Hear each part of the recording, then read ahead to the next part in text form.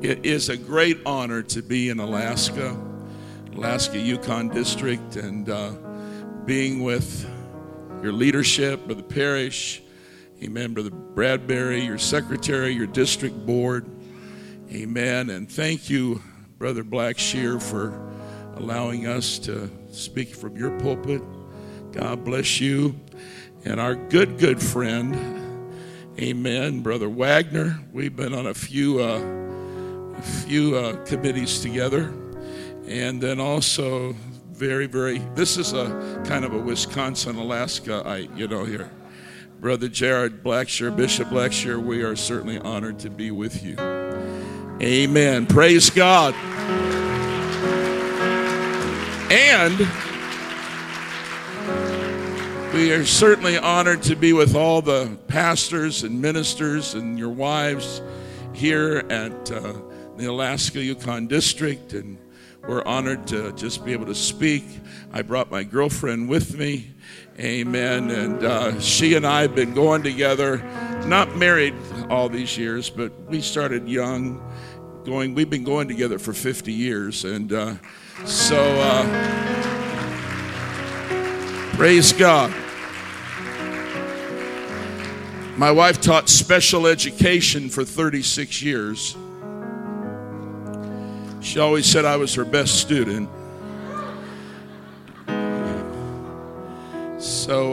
And she retired 4 years ago. I finally got to graduate. And that's when I began being asked to speak at meetings like this. Amen. I don't want to keep you standing too much longer here, but it's been some years ago, but in Wisconsin, we had a prophecy.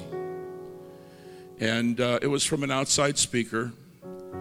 And I understand when you say outside, you mean the lower 48. But it was from an outside speaker. And he said, he was the voice of God coming from him. And he said that there are two regions in this continent that God is greatly using and blessing. And he said it was Wisconsin and Alaska. Now, I say that to you today is because when I walked in here, it was just like walking into a Wisconsin meeting. Amen. It's the same kindred spirit of unity, a spirit of genuine love and praise.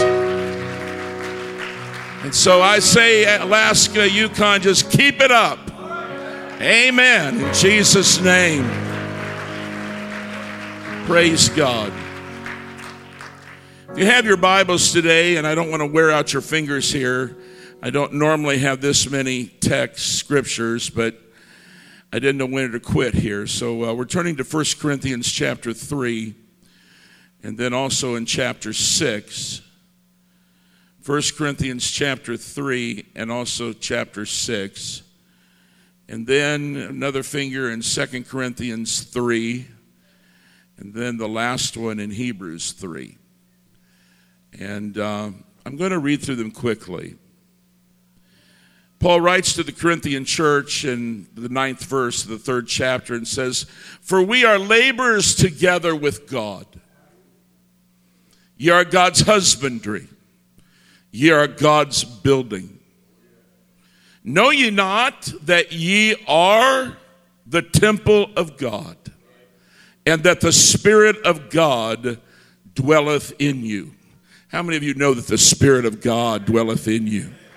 Amen. Verse 19 of chapter 6 says, Paul then asks them a question and says, "What? Know ye not that your body is the temple of the Holy Ghost, which is in you, which ye have of God, and ye are not your own?" Verse 20, "For ye are bought with a price, therefore glorify God in your body and in your spirit, which are God's."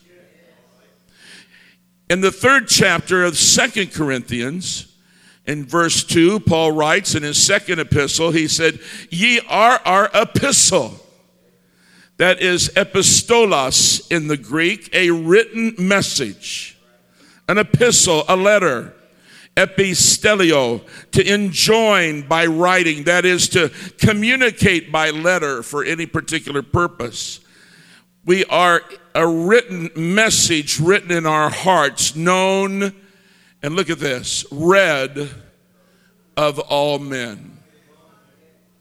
For as much as you are manifestly declared to be the epistle of Christ, ministered by us, written not with ink, but with the Spirit of the living God, not in tables of stone, but in fleshly tables of the heart. And then in the book of Hebrews, the writer writes in verse 4 of chapter 3, for every house is builded by some man, but he that built all things, everybody say all things, is God. And Moses verily was faithful in all his house as a servant for a testimony of those things which were to be spoken after. But Christ as a son over his own house, whose house are we, if we hold fast the confidence and the rejoicing of the hope firm unto the end. Folks, in your hearing tonight, I want to speak to you about being a pillar of the assembly. About being a pillar of the assembly. I don't care where you go to church, what church you may pastor, or what church you may attend. All of us need to be pillars, amen, in that church house. We need to stand for something, that we are not just spectators there, but we are participators when we get there. Amen. And when people look at us, they see something different than they see in the rest of the world. Can you say amen? Being a pillar of the assembly. You may be seated. I don't know how many of you have had the privilege. I know it's quite a long way, but I just personally believe, this is a personal buff of mine, but I personally believe that our nation's capital in Washington, D.C. is one of the most beautiful in the world. With the White House, the Capitol building, the Lincoln Memorial, the Jefferson Memorial, and right in the center of the National Mall area stands the Washington Monument.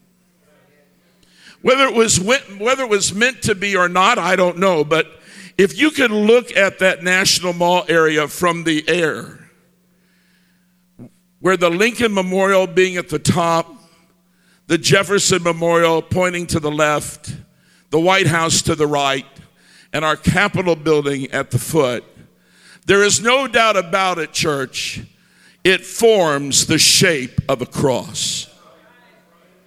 The very symbol that represents what I hope our forefathers, I know they stood for, and I would hope to God that we still, in these 50 states of America, still stand in one God, amen, that we trust.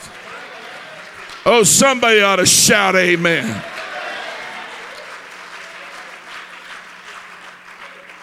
We know that Christianity has been the very faith that has made an indelible impact upon our nation.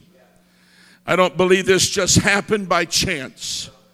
I have to believe that someone in the architectural planning of our nation's capital planned it that way. And may I remind all of us that this nation was founded upon the belief of one nation under God. That monument that's right in the center of the city plan, that monument is in a tall obelisk of marble. The monument was erected, of course, to the memory of our very first president, George Washington. It was finished in 1888, rising 555 feet, 5.5 inches tall, with a pyramid-shaped cap at its top. that is only approximately, the cap is only 13 inches tall. And inscribed on the east side of this cap are two Latin words that simply says, Laus Deo, which in English means, praise be unto God. Don't tell me those people that now want to take God and everything out of textbooks that our forefathers were not religiously plugged in. Oh no, my friend, this country was built upon the principle, in God we trust. Praise be unto God. Can you lift your hands right now and give him that praise? Lord, we thank you, Jesus. Hallelujah, hallelujah. And what is so interesting, no human eye can see those words. Only God alone. And to God alone be all the praise, the glory, and the honor. The Greek word for foundation is themelios, something that is put down, that is a substruction of a building. And the fourth definition of that English word foundation is an underlying base or support, especially the whole masonry substructure of a building. I believe that any of us that are serious students of reading the Bible, we can quickly come to the conclusion and the understanding that our Heavenly Father has been and still is in the building business. His projects have not been by mere coincidence, but by his own purpose and design. The Almighty has been creating and building since his first creative word. Let there be. The first 5 days of the creation were spoken into existence. And on the sixth day, the word declares that he formed man from the dust of the ground. Man was personally fashioned or personally built by God himself. He made Adam in his image and his likeness. That's why Hebrews, I believe, says, for every house is builded by some man, but he that built all things, everybody say all things, is God. Throughout Scripture, we find the Lord designing and building to the extent that Jesus himself, according to Mark's gospel, was identified as a carpenter. Is not this the carpenter, it reads, the son of Mary? God gave Noah the building plans for the ark, that floating vessel that provided safety and preservation for Noah, his family, and ultimately saved the human race. God gave Moses the plans for the building of the tabernacle in the wilderness. He gave precise instructions that were to be obeyed in the design for construction, the tabernacle in the wilderness. It consisted of the outer court, the brazen altar, the holy place, the table of showbread, the golden candlestick, the altar of incense, the veil, the holy of holies, and the ark of the covenant. The mercy seat. This was God's plan. It was his design for the purpose that sinful man could approach a holy God and be forgiven. Then we read about the construction of Solomon's temple. 2 Chronicles 2:1 says, and Solomon determined to build a house for the name of the Lord and a house for his kingdom. In the third chapter of the same book, the third verse, it says, now these are the things wherein Solomon was instructed for the building of the house of God. Wonder where Solomon was getting his instructions from. Hello?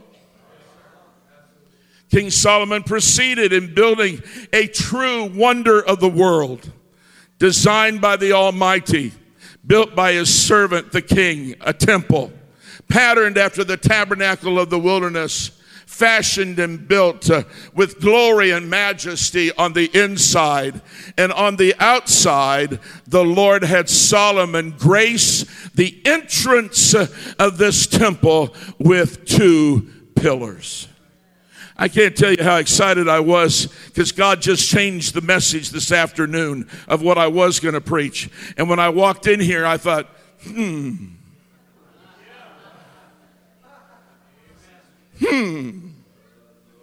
pillars.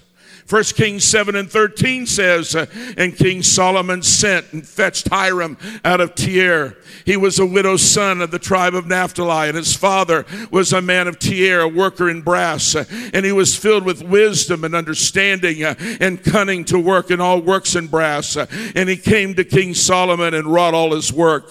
For he cast 2 pillars of brass. Everybody say of brass. Of 18 cubits high apiece, and a line of 12 cubits did compass either of them about. These 2 pillars stood approximately 27 feet tall. They were 6 feet in width. And with that, they had a 7 1/2 foot capstone, or what the scripture calls a capiter. Now, what a great illustration here tonight. That's that top part of the pillar. That's the capiter. Okay? 7 foot tall, each pillar. And on the top of these capiters, they were ornately adorned for all to see and to behold. These pillars were made of brass. Now, I understand that brass in the Bible typically and historically represents judgment. There's another scripture that says that judgment must begin at the house of God. Silver, we understand, represents royalty, and gold, deity. And the scripture states in 17th verse of 2 Chronicles 3, and he reared up the pillars before the temple, one on the right hand and the other on the left. And he called the name of the one on the right hand Jachin, and the name of that on the left Boaz. So what does all this have to do with us today, Brother Putnam? The answer is simple. Everything. See, I believe we know and understand that the Old Testament is our schoolmaster, to the point that the principles that were established in the Old Testament would be lived out through the power of the Spirit in the New Testament. 1 Corinthians 10:11 says, now all these things happen unto them for examples, and they are written for our admonition, upon whom the ends of the world are come. Now let me explain. All of what God had built in the Old Testament would be practically enacted and lived out in the New Testament church, including the purpose for which the temple that was built by King Solomon built. Now please understand, not everybody that lived at the time of that temple could go inside that temple. That privilege was only reserved for the Levitical priesthood.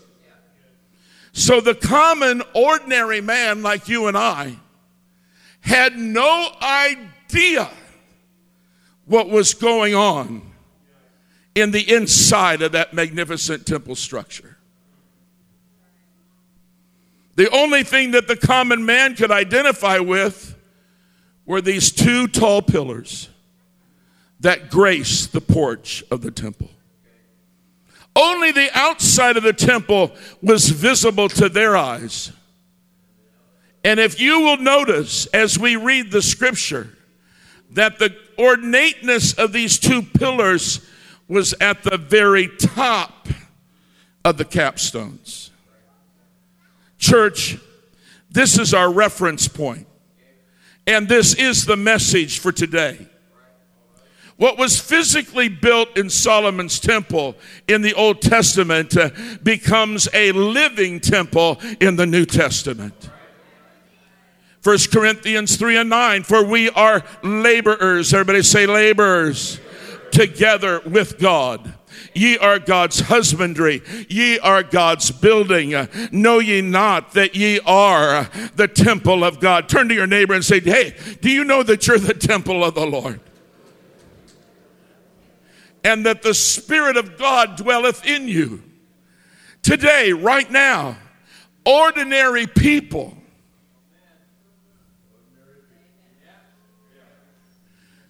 they can't see the Holy Ghost inside of you. They don't know that you've been baptized in Jesus' name. All they can see is the outer exterior of the temple of God. And that is why today you and I represent those pillars, amen, that the ordinary man is the only thing that they could see.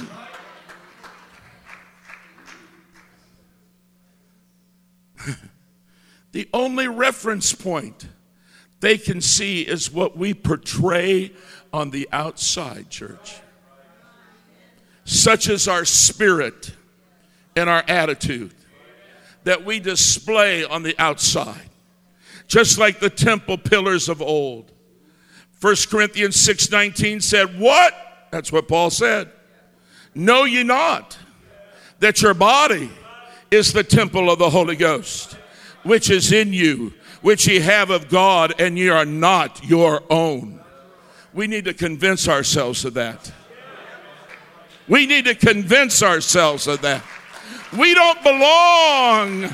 It's not our body, it's his body, it's his temple, and he has made us to what we are today.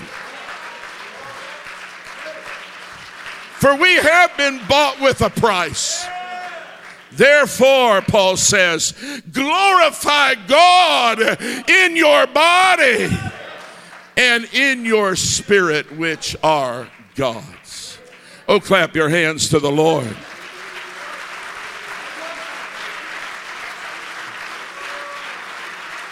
So God made sure that through the power of his written word, that in making of these pillars, that what he applied on the capstones in the physical building of Solomon's temple is what you and I would model or example in this temple of flesh. The representations of each of these ornate elements placed on the physical pillar structures should be evident in our own physical lives through the power of God's Spirit.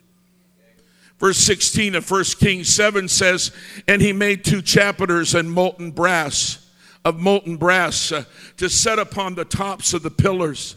The height of one chapiter was 5 cubits, and the height of the other chapiter was 5 cubits.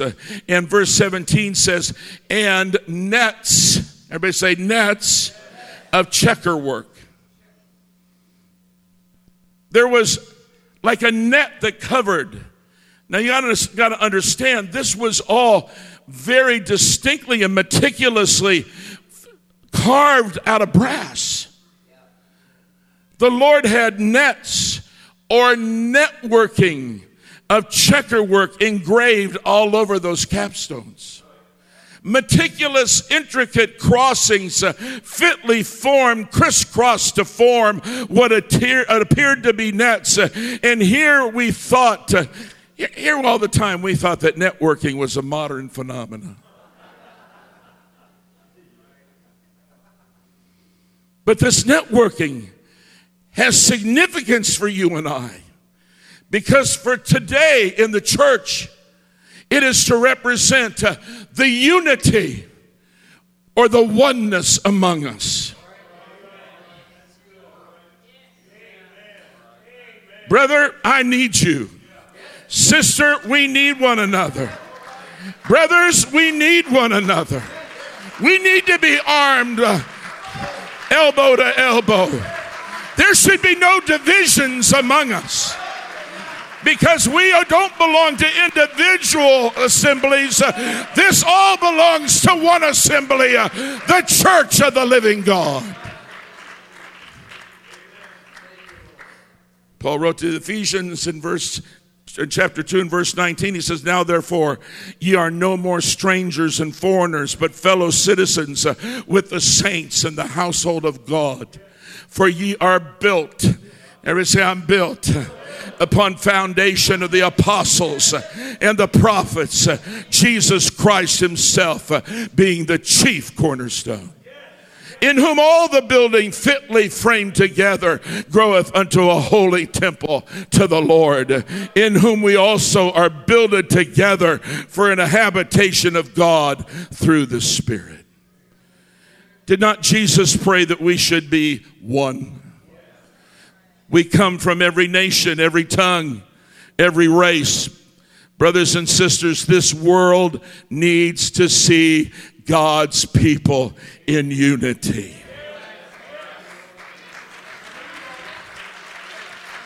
Not working independently of each other, but recognizing those of like precious faith are our brothers and sisters in Christ Jesus. You know, when you examine the holy anointing oil, and you will discover that that precious oil was made up of 5 distinct substances. And I'm not going to take the time to read them all, I mean as far as the scriptures, but there was myrrh and sweet cinnamon and calamus and cassia and oil olive. And you know what? Each of those substances were right in their own self, standing by themselves. But for God, it was when they blended them together, everybody say together, that it became a holy anointing oil.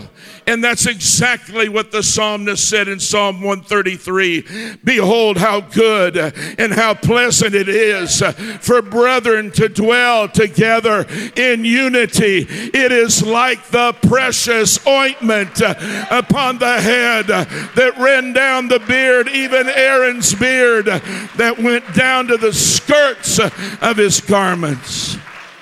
As the dew of Hermon, and as the dew that descended upon the mountains of Zion. And this is the best part, whether you're in Wisconsin or whether you're in Alaska or any other part of the world, for there, everybody say there, the Lord commanded the blessing, amen, even life forevermore. You want Alaska to be continually blessed? Stay in the networking of unity. Church, we are the United Pentecostal Church. I know a minister that drove up in front of one of our country churches down south, and I mean not Wisconsin, but south.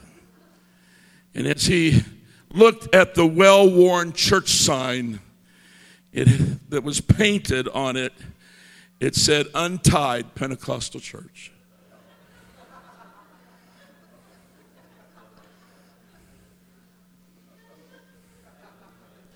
Untied Pentecostal Church. Just a little play on the word united. Church, it's only the positioning of the letter I in the word united that makes all the difference between united and the word untied.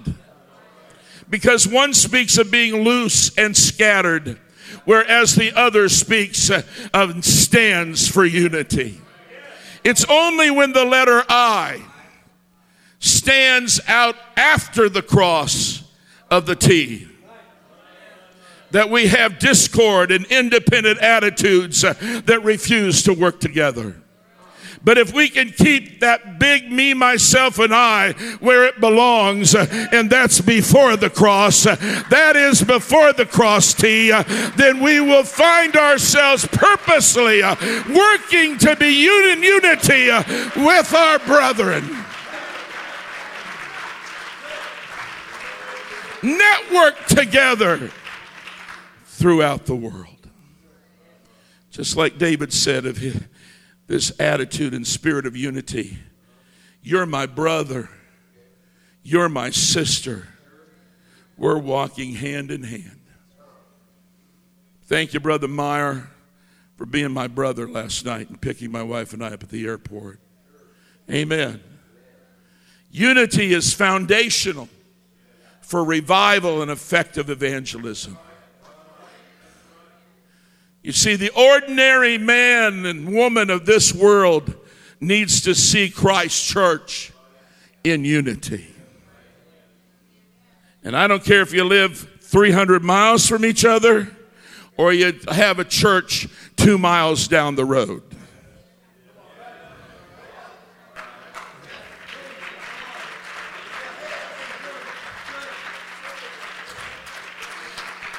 Because if there's anything I know that our Lord said, he said, do unto others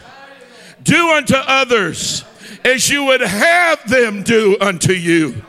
My friend, you do that and you'll be ethical the rest of your ministry and the rest of your life. If putting your brother first.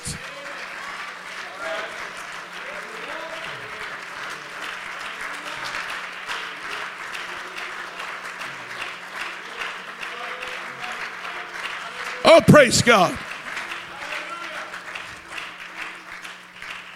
So the first thing on top of those chapters was the networking. And then in verse 17 of 1 Kings 7, it says, and wreaths of chain work for the chapters which were upon the top of the pillars, 7 for the one chapter and 7 for the other chapter. Around the top of those chapters and the top of those pillars, over the networking, there were wreaths of chain work. Again, the significance here is what it represents. Because in our day, wreaths usually are associated with death or the dead. You can go to a cemetery. I assume this is the same here in Alaska. But you go to the cemetery, you'll see a lot of wreaths. But folks, it hasn't always been that way. Matter of fact, you will find flowered wreaths honoring the departed. But in Bible days, wreaths represented victory. It was a laurel wreath that they would place on the head of the victor in any given race. The wreath was the gold medal of its day. It was the first place trophy, so to speak. This present world needs to see God's people as a victorious people. I said a victorious people.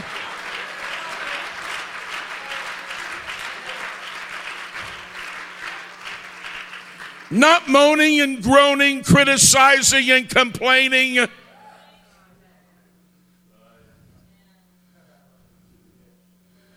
Have you ever seen some people that claim to have the Holy Ghost?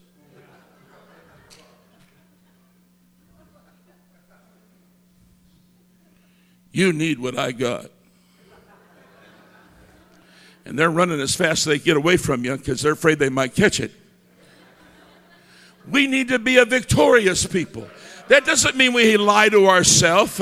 But you know what? It's our choice. When we're in pain, we can either smile or we can be grumpy. In our attitude, we can either be positive or to be negative.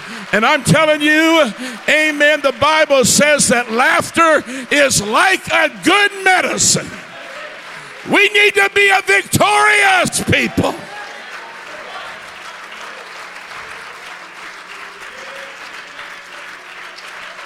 Oh, somebody shout to the Lord. Hallelujah. Hallelujah.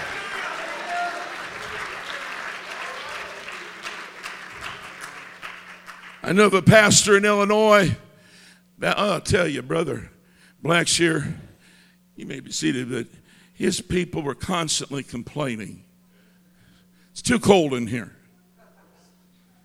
It's too hot in here. Now, I know none of the people here in Alaska do anything like that. Constantly complaining, always griping about the temperature of the church house. So he finally succumbed. He finally stood up at his pulpit and he said, all right, church, some of you have been worried about being too cold or too hot. I have installed a new thermostat in the back of the church. And for these next couple of weeks, you are more than welcome to get up and adjust it to your liking.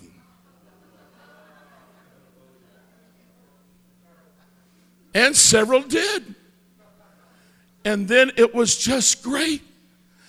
But what he didn't tell them, that thermostat wasn't attached to anything.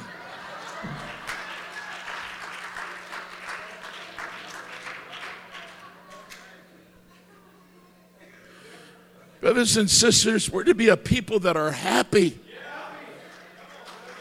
Happy. That are positive. A people that know that this world is not our home, that we're just traveling through.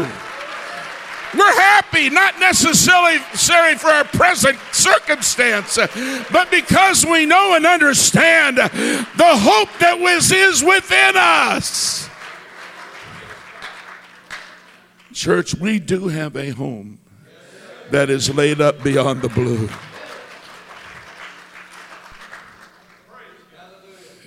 Hope this is okay tonight.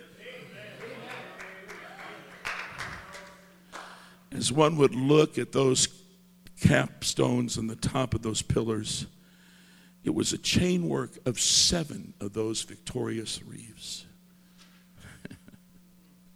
7 being the number of perfection or completion.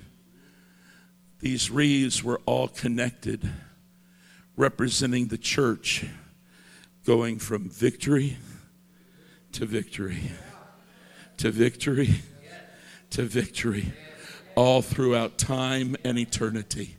And there's no sense for us to stop now. Amen.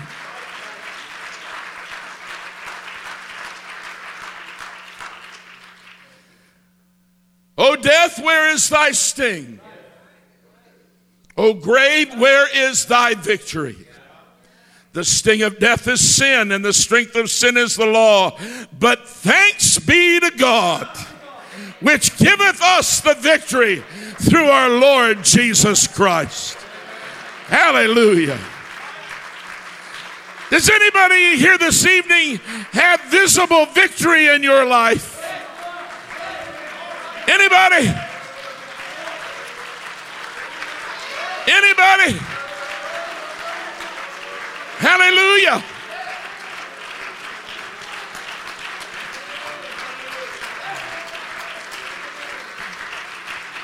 You see, church,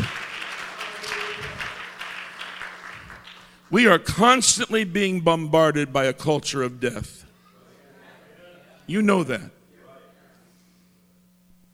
You may be seated. I'm sorry if I'm disappointing anybody that I'm not done.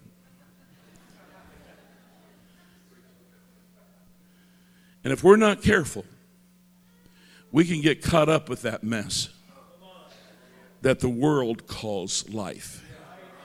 But we know that Jesus has given you and I true life. I like the name of this church, Life Church. And that life is more abundantly. Amen. That doesn't necessarily mean in riches and in material goods. You can't take what's in our heart away from us. You can take away our worldly goods, but they can't take away what's on the inside of us.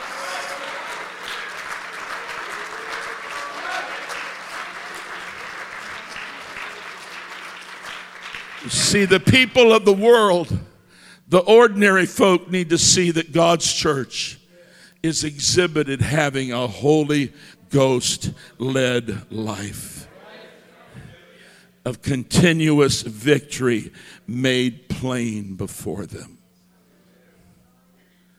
Verse 18. We only got 500 more scriptures to go.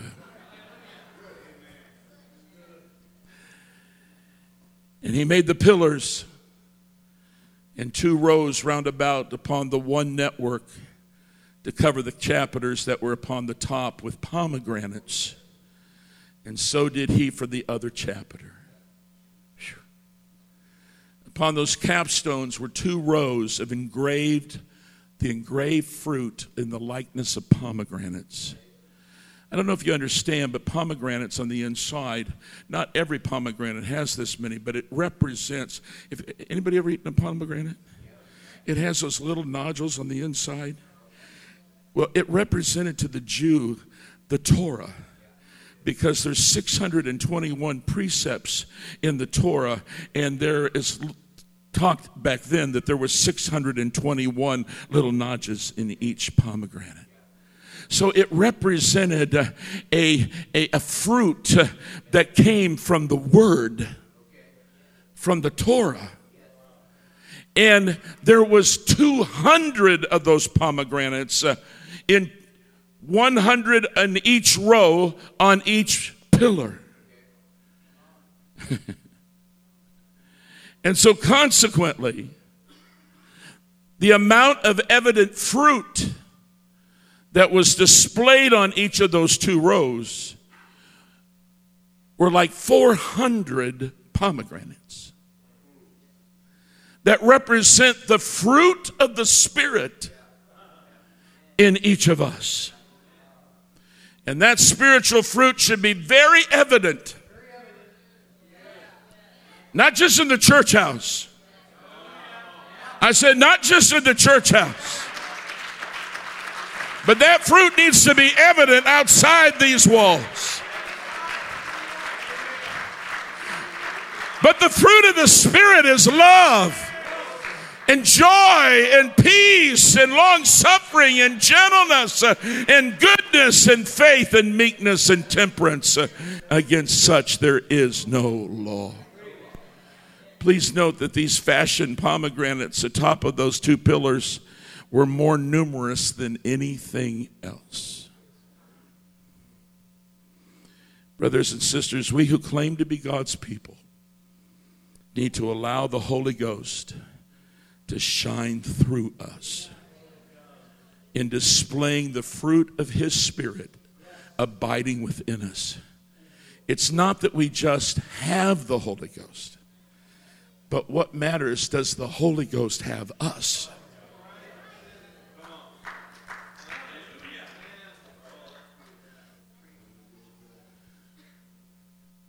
Now, if this, what I'm about to tell you, won't keep you from coming back tomorrow. Here I was teaching at Stockton, Christian Life College in Stockton. It was on a Wednesday. And you know what? My wife taught school, and, we were on staff there, and so it was a busy day. And the evening meal, we have 3 children, and the evening meal was like most of the preachers, it's run to McDonald's or someplace and make it a quick fix. Well, we always went to Burger King. And our Burger King there in Stockton, right down the church from Christian Life Center, was noted, at least in the drive-thru, for getting orders wrong. Now, of course, having 3 kids, each one had their specifics. So some had to have this on it and not that on it. You all understand that, right? So, we had our 5 burgers, and the fries, and we had the drinks back at home. And so I said thank you to the person at the window, and I drove ahead, and I thought, oh, you know what? I better check this out. And wouldn't you know it, they were 1 burger short. And I had it up to here with that Burger King. Now I'm confessing to you today. I whipped that car around front, and I got out of that car and slammed the door, and I walked in there and I said, I want to see the manager. And this little Vietnamese guy came out, or Laotian man came out. I said, sir, you need to get your ducks in line. Every time we come by your drive-thru, we are not getting the order that we ordered. And I am talking just like this to this poor man. And he's going, I'm not a little guy, He's about that big. He said, yes, sir, yes, sir. So he gave me the other thing. I said, thank you. I walked out into the car. I got back in the car. And Brother Jordan, as soon as I opened that door and stepped in, the Lord said to me, what kind of a witness was that?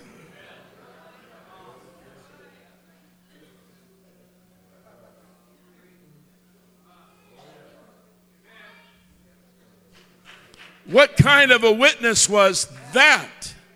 Now, I know that would never happen to anyone in this room.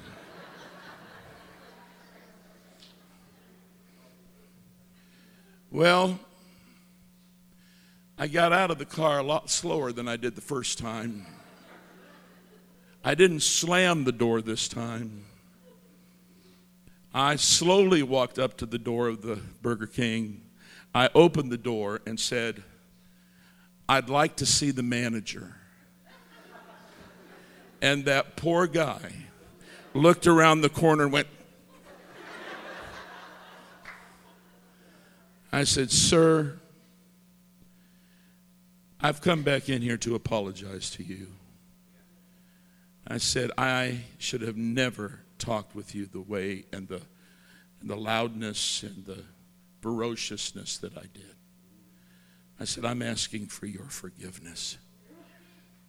Yes, sir. Yes, sir. Church, we got to be careful. You just never know.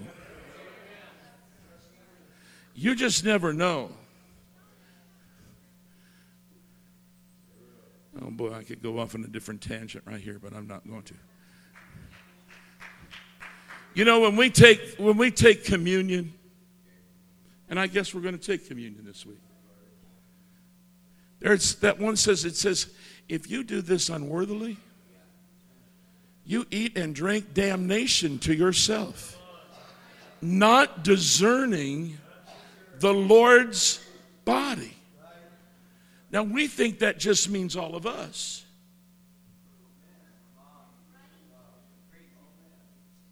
But I remember a prophet that was taken into a very dead and dry graveyard. That was very dead.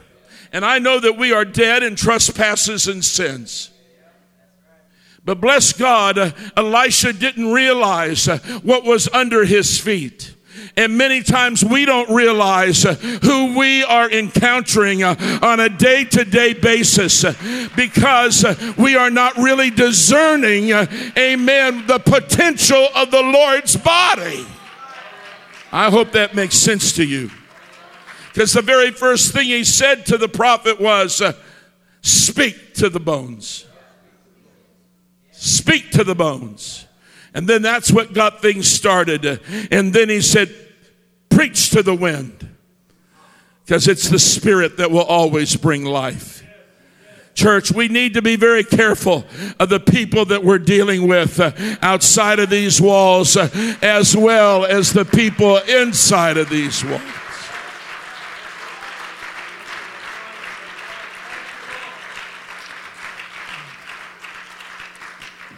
And lastly, somebody can say thank God. On the very top of those capstones that would hang over those capstones in every direction would be the engraved lily work.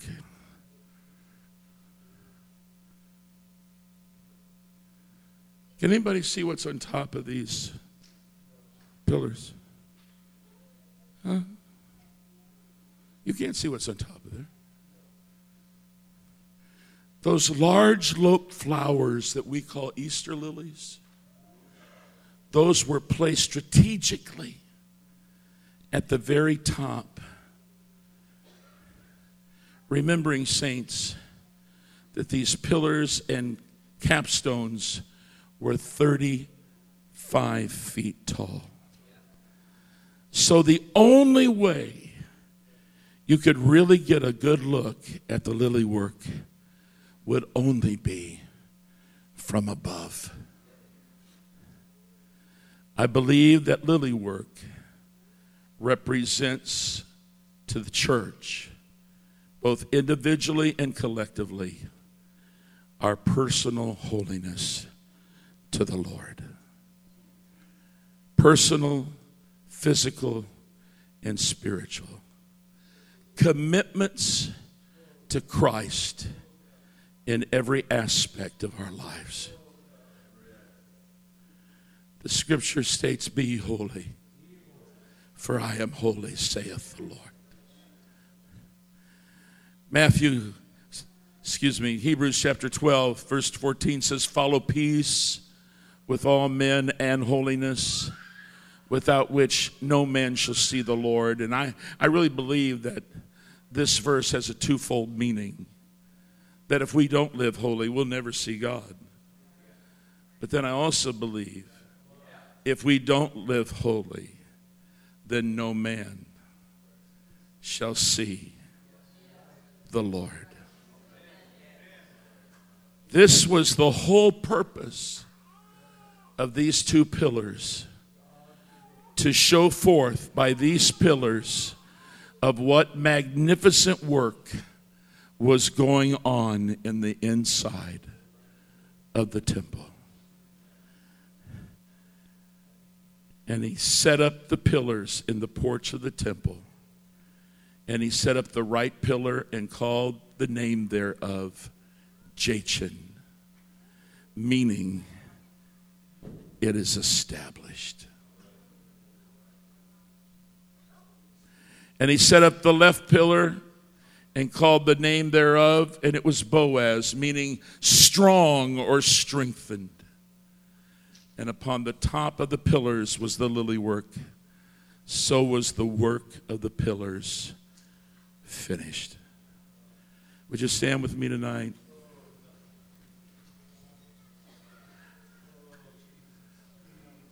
Musicians, would you come? Men of God, saints of God, history tells us that when the morning sun rose in the east, and the very first glimpse of that sun's rays rose over Jerusalem, the reflection of the sun upon those two pillars of brass was blinding. It brought immediate attention to the place where God's forgiveness could be received. It brought attention to all of what that temple represented to Israel. And Jesus said, "Ye are the light of the world." The light of the world. A city that is set on a hill cannot be hid. Neither do men light a candle and put it under a bushel, but on a candlestick. And it giveth light unto all that are in the house. Our master said, "Let your light so shine before men, that they may see your good works and glorify your Father which is in heaven."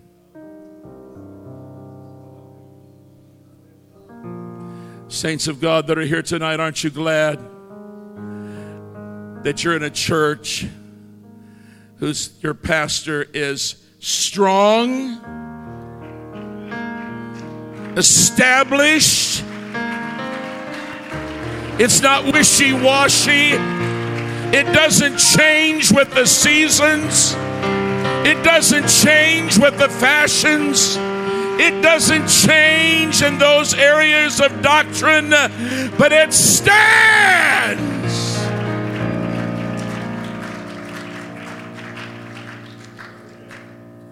And this is what you and I are to show forth to a world that is in desperate need of the only Savior, Jesus Christ.